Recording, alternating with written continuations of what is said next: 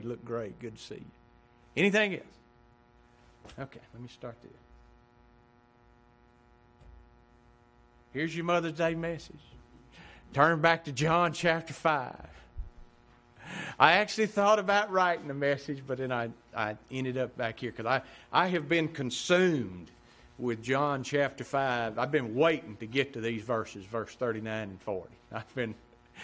I've entitled this message the same as the other messages, Christ, Deity, and Power. This is part 7. I can't believe, really it's part 8 because we preached part 1 back a while ago. And then we started back up again. But in essence, I would call this search the Scriptures, because this is what these guys are doing. These men that our Lord Jesus Christ is dealing with. And folks, I tell you, these guys, though they are moral and sincere and religious and dedicated, they are dead in trespasses and sin. Ignorant of the righteousness of God. And we're going to see as we go through this morning, because they were ignorant of the righteousness of God, they don't even realize that they're going about to establish their own righteousness. And Christ points it out to them. You want to be Christ-like? Be honest. And He's honest with them concerning one thing, the Word of God. And as God's children, those that are born of God, regenerated and converted by God the Holy Spirit, the Word of God, which we have, almost everybody here today has one, is that which should be, I didn't say which, I started to say which should be of the highest value to you and me, seeing it directs us or points us to Christ and salvation through His accomplished death alone. King David, a man twice said to be a man after God's own heart, declared the following concerning God's Word. Listen to me. Wherewithal shall a young man cleanse his way? By taking heed thereunto according to thy word. This is all in Psalm 119. He writes again, let thy mercies come also unto me, O Lord, even thy salvation, according to thy word. And then one more. This is Psalm 119, verse 114. Thou art my hiding place and my shield. I hope in thy word. The Word of God from Genesis to Revelations concerns God's eternal purpose, all of it. God's eternal purpose and His degree and His plan to save His people from their sins through the life and death of the surety and substitute of His people, the Lord Jesus Christ. That's what it's about. And you listen to me. The Word of God is of infinite value, so much that this same King David that recorded Psalm 119, he said this in Psalm 138, I will worship toward thy holy temple and praise thy name for thy loving kindness and for thy truth. Get a grasp on this next statement that he makes. For thou hast magnified thy word above thy name. Let that sink in. Thou hast magnified thy word above that. Well, I think to put this in context, you've got to think of John chapter 1.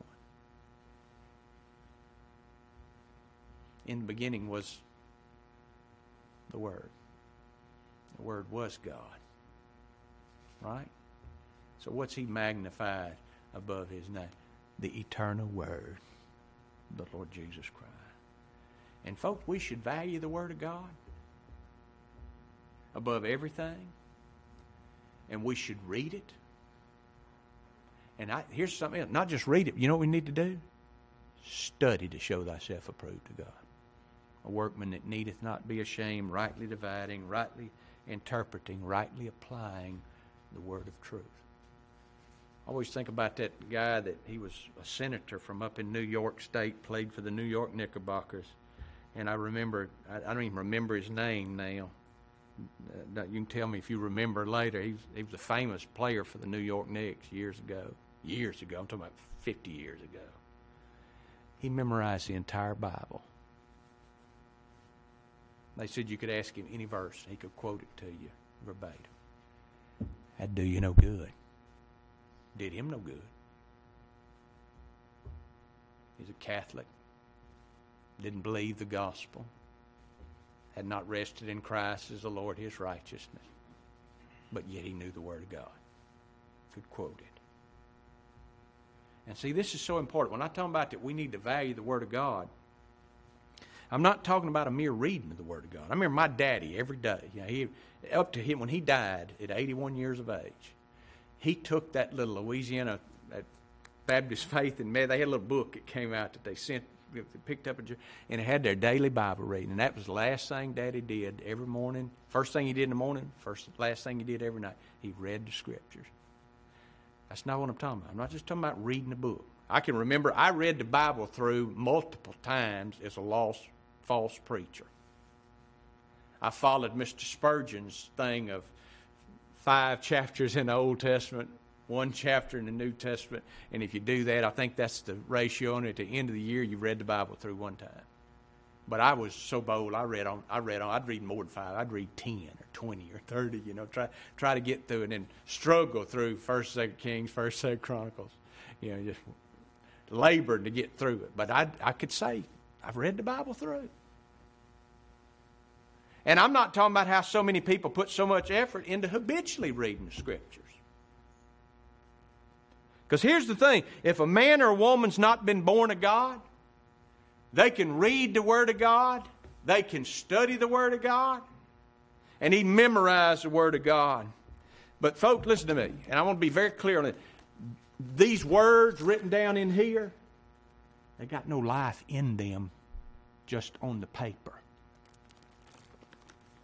The life is how it's given by the Holy Spirit through the person and work of the Lord Jesus Christ. Because there's no life just in this. And we're going to see that this morning. We looked at the first 2 witnesses, and I'm not going back over that. If you hadn't watched the messages, go back. You don't know what I'm talking about, go back. There were 2 witnesses. Christ is proven beyond a shadow of a doubt his deity and his power. And he's bringing 3 witnesses, because we know that only under the voice of 2 or 3 witnesses it settles a matter, according to the Old Testament. And in these 2 verses we want to look at this morning, our Lord Jesus Christ brings the 3rd and final witness, a witness that left those lost religious Jews without an excuse. And what's the 3rd witness?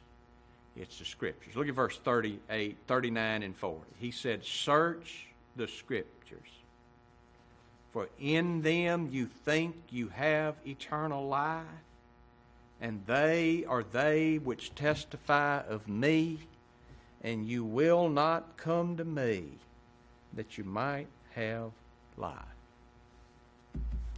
Thought about this a long time before I wrote it down this week. This 3rd and final witness that John cited, it's the most important witness to you and me. The Word of God. You think about it. John the Baptist is long since dead and gone. He was the forerunner of Christ. He's gone.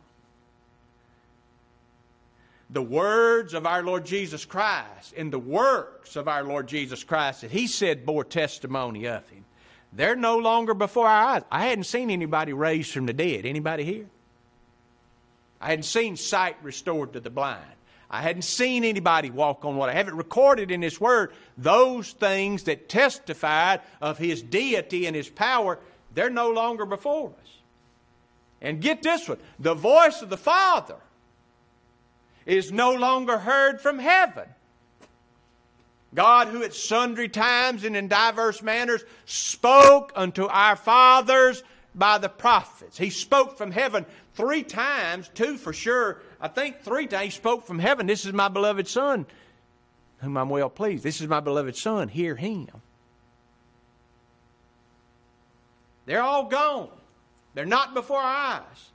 But you think about this. The witness that Christ brings forth here, the testimony that the Lord brings before Him here, the Scriptures testify for how long? Forever. Old Testament Scriptures, they testify to Christ, didn't they? Affirming His deity and His power. After our Lord Jesus Christ had been crucified, and after, according to His promise, He had been raised from the dead, Christ appeared. Remember those two guys walking on the road of Emmaus? It's hard to say. Walking down the road of Emmaus. And what were they doing? They were mourning over the fact that Christ had died and that He had told them 3 days, I'm going to rise from the dead. They hadn't seen Him yet, and they think it's all over. You go back and read it. It's in Luke chapter 24 if you want to read that discourse that our Lord just amazingly walked up with these guys. And begins to, and He hears them talking. Well, He didn't have to hear them. He knew what they were thinking, even if they had not ordered a word. But they were bemoaning the fact that basically they thought, like the apostles, it's all over. Remember Peter? Let's go fishing. Let's go back and do what we did before. Because it's over. He's gone. He's failed. He's not alive. Our Lord Jesus Christ walks up to these guys, questions them, what are y'all moaning about? What are you groaning about? What are you so broken? And they said, have you not heard? You heard what's happened? And Christ takes the Old Testament Scriptures, and He lovingly and kindly and graciously reproves these two guys of this unbelief. How prone are we to do that always? Even as justified saints. Listen to our Lord. Then He said unto them, O fools, and slow of heart, to believe all that the prophets have spoken. Ought not Christ to have suffered these things, and to enter into His glory? And beginning at Moses and all the prophets, He expounded unto them in all the Scriptures the things concerning Himself. Imagine that. The eternal Word of God taking the time to take everything. It said He expounded to them everything from the Old Testament concerning Himself. And when they got done and He disappeared, walked away, they looked at one another and said, did not our hearts burn within us when He spoke with us on the road? These two men on the road of Emmaus, just like the apostles, folk, they were common men. They were fishers, common laborers. They were not religious leaders. They were not scholars and students of the Old Testament Scripture. And our Lord Jesus Christ, He lovingly witnessed to them of His person and His work. These Jews, to whom our Lord Jesus Christ is bringing these 2 or 3 witnesses that confirm His deity and His power, who were they? They were so-called supposed students of the Word of God, and they were scholars of the Word of God, the Old Testament. Yet our Lord Jesus Christ looks at them and not lovingly reproves them of their unbelief. He says to them, search the Scriptures, for in them you think you have eternal life. I love the actual literal. This is Young's literal translation of that verse. You search the writings. You do search them. Because you think in them, in your study of them, you have life age. In other words, eternal life. According to the Apostle Paul, our Lord Jesus Christ had graciously committed into the hands of the Jews, national Israel, these religious scholars and leaders, He had committed into their hands the Word of God. Paul asks this question in Romans 3, verse 1 and 2. What advantage then hath the Jew, national Jew? Or what profit is there in circumcision? And then he answers his own question. Much in every way. Chiefly, or most important, the top thing of being a Jew, because unto them were committed. What was committed unto them? The oracles of God. The Word of God. And if you know anything about the Old Testament, these scriptures were read not only by kings. You remember, that occasionally, you go back and read those Old Testament stories, several Old Testament kings would say it, tell them, go get the scriptures and bring them to me. They couldn't sleep at night. Bring the scriptures and read them to me. The kings had the scriptures read to them.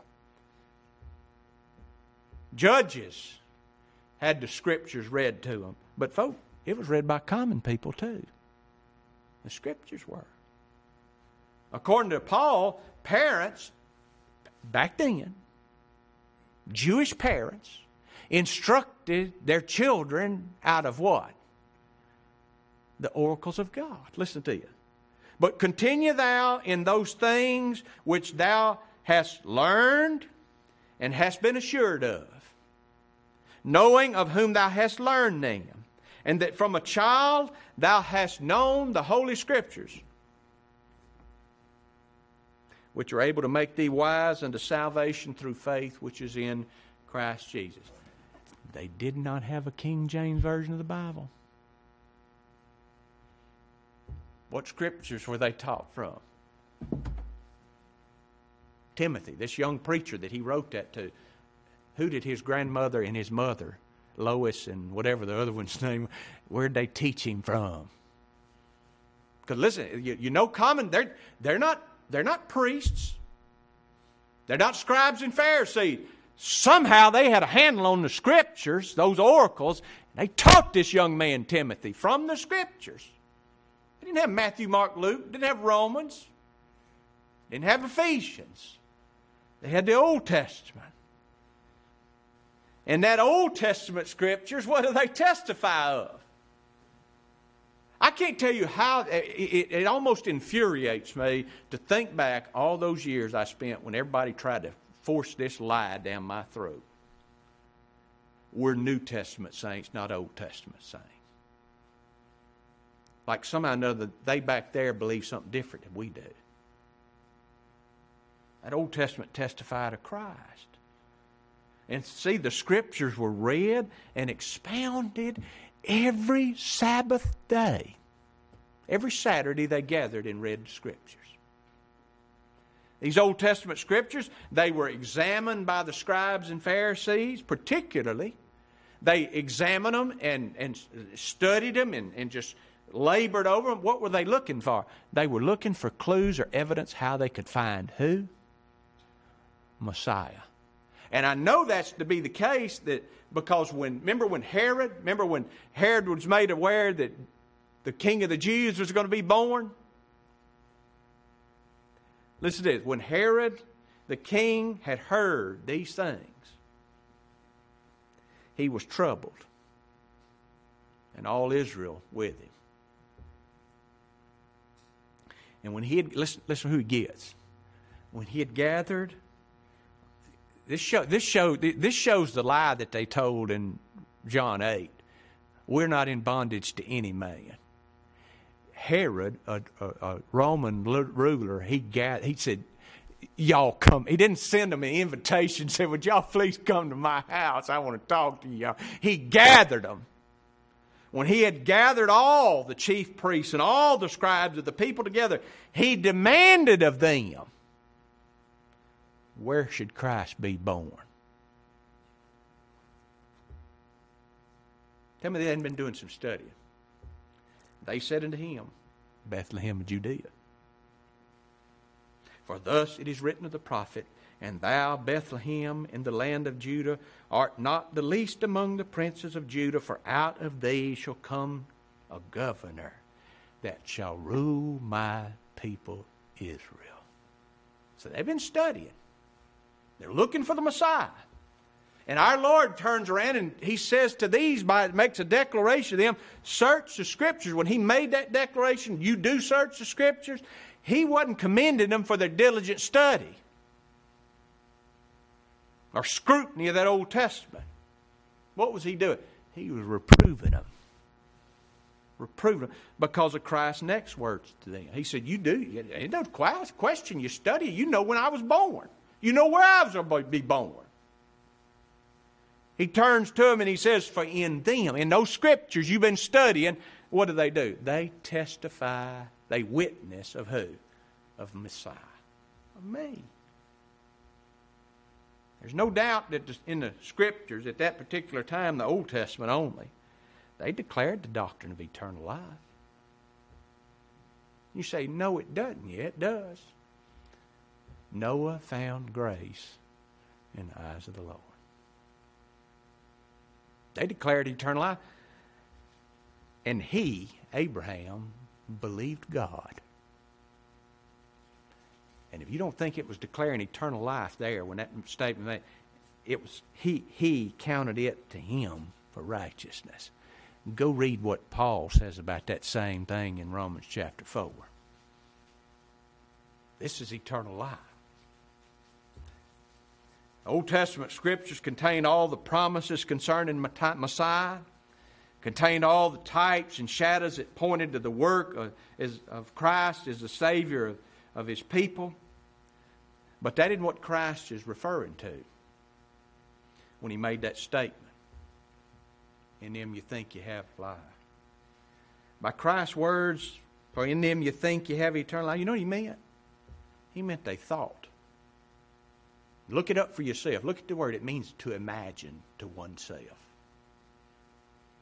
They imagine by their having the Old Testament Scriptures, and by their studying the Old Testament Scriptures, and by their delivery of the Old Testament Scriptures as they stood before the Jews every Sabbath day and read the Scriptures, they thought that they had earned or could obtain eternal life based on that. Nothing could be further from the truth. Nothing. I'll tell you, that notion, that false notion, is totally contrary to the grace of God in Christ Jesus our Lord. Paul told Titus, in Titus chapter 3, verse 5, you ought to memorize this verse. Not by works of righteousness which we have done. I would say studying and reading and understanding and following over the Script, that would be a work of righteousness. But he says, not by works of righteousness which we have done, but according to His mercy. He saved us through the washing of regeneration and the renewing of the Holy Spirit. But see, here's the problem with these unregenerate Jews that they missed in searching the Scriptures. They are they which testify of me. You think of the irony of this. The same Scriptures which they imagine and suppose they deserved or had earned eternal life for searching, they testify, they witness of Christ's deity and His divine sonship. That word translated which testify, just like the previous time it's used and translated witness back up in the other verses we studied. It means to be a witness, to bear witness, that is to say, to affirm that what one has seen or heard or experienced, and that he knows it because taught by divine revelation or inspiration. Well, that's a lot to say for those two words.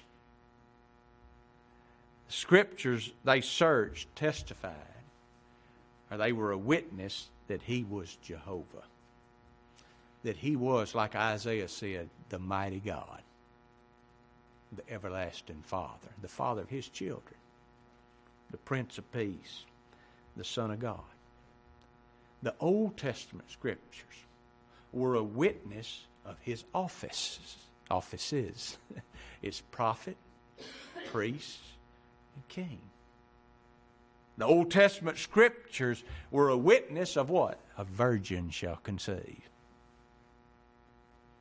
They witnessed the place of His birth. The Old Testament Scriptures witnessed the miracles that He would perform. They witnessed the treatment our Lord Jesus Christ would receive up to and including His suffering and His death. They were a witness. The Old Testament Scriptures were a witness of what? Messiah is going to rise again. He's going to stand on a holy hill. And they testify, the Psalms do. Where's Christ at right now? He sits on the right hand of the Majesty on high. If you want Old Testament Scriptures on all those, I got them. Come to me later, and I'll give you Old Testament scriptures on every one of those. But the final witness, the scriptures themselves, are witness that our Lord, the best lawyer that ever has stood before and tried a case,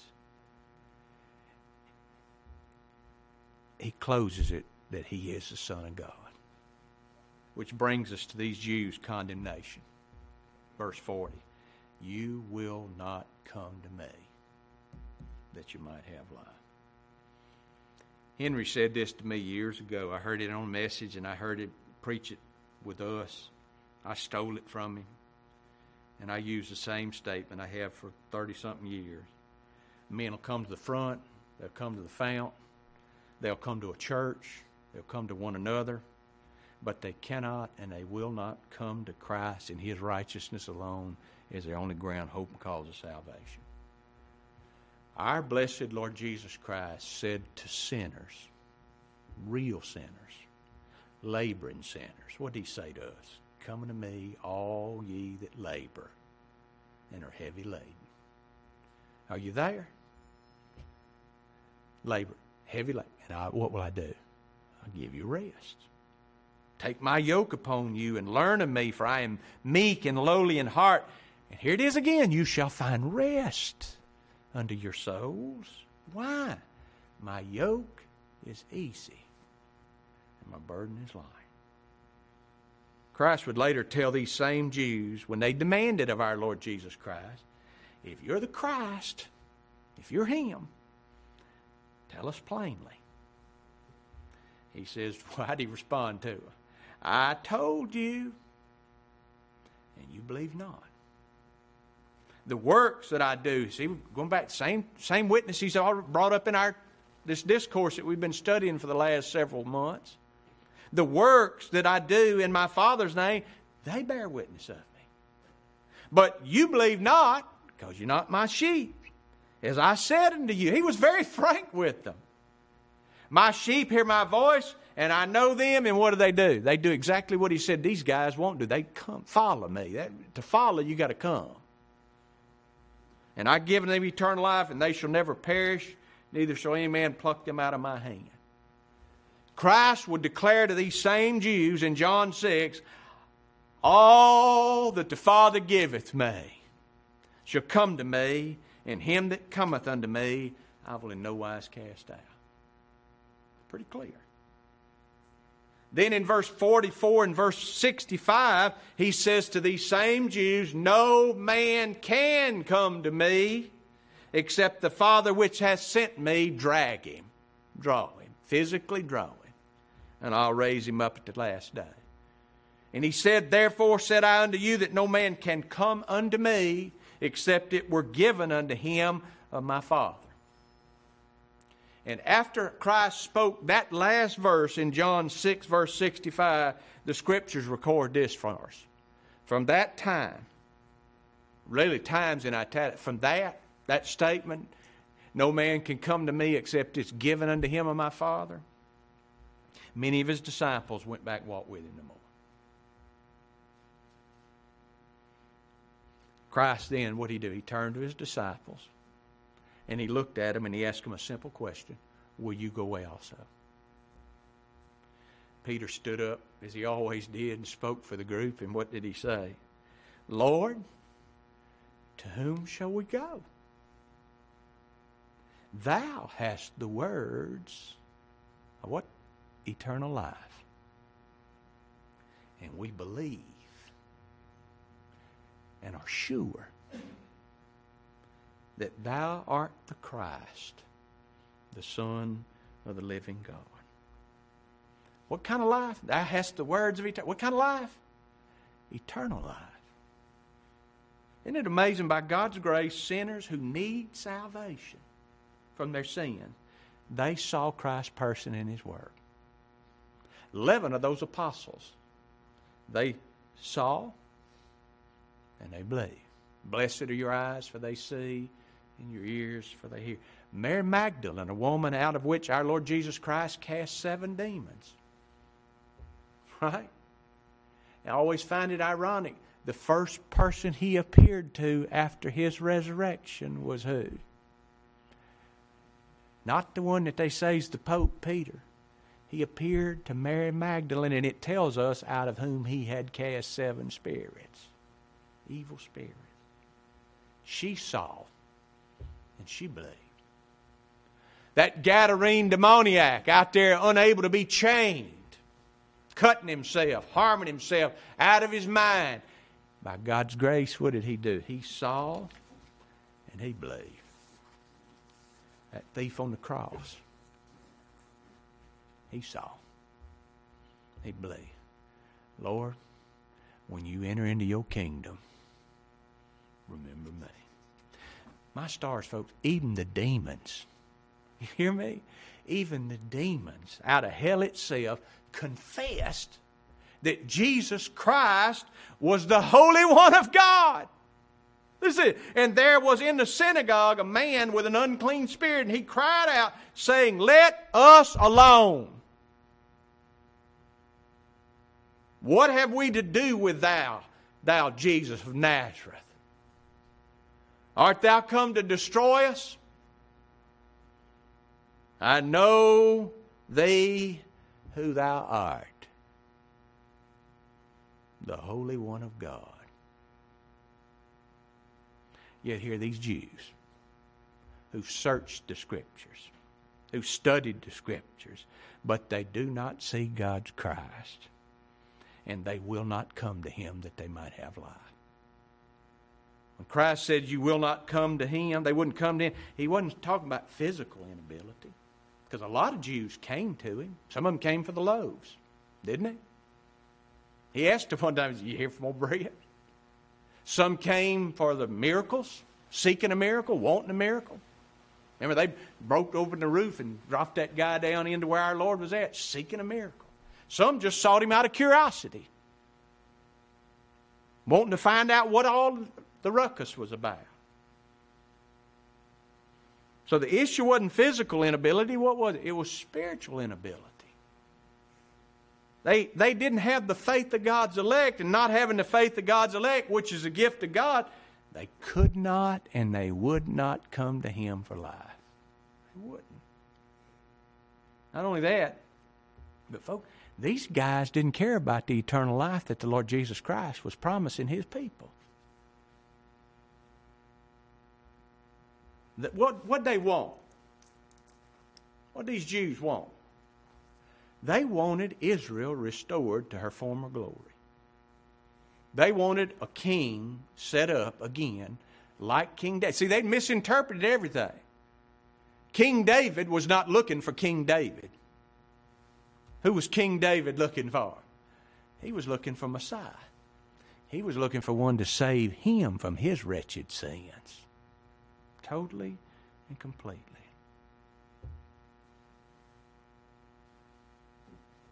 According to the Scriptures, Christ Himself is this life that we've given, which all those who are born of God, they desire. That's life. And thank God, we actually possess this life in this present world as well as in the world to come. When Christ, our life, shall appear, then shall we also appear with Him in glory. And see, here's the thing. Only those who feel their need. I wanted to sing that song this morning. Come ye sinners. Only those who feel their need. They're the only those who hunger and thirst after righteousness. They seek and they find everything they need. Where? In the promised Redeemer. I wrote it down. I'll close with this. Come ye sinners, poor and needy, weak and wounded, sick and sore. Jesus ready stands to save you, full of pity, love, and power. Come ye thirsty, come and welcome. God's free bounty glorify.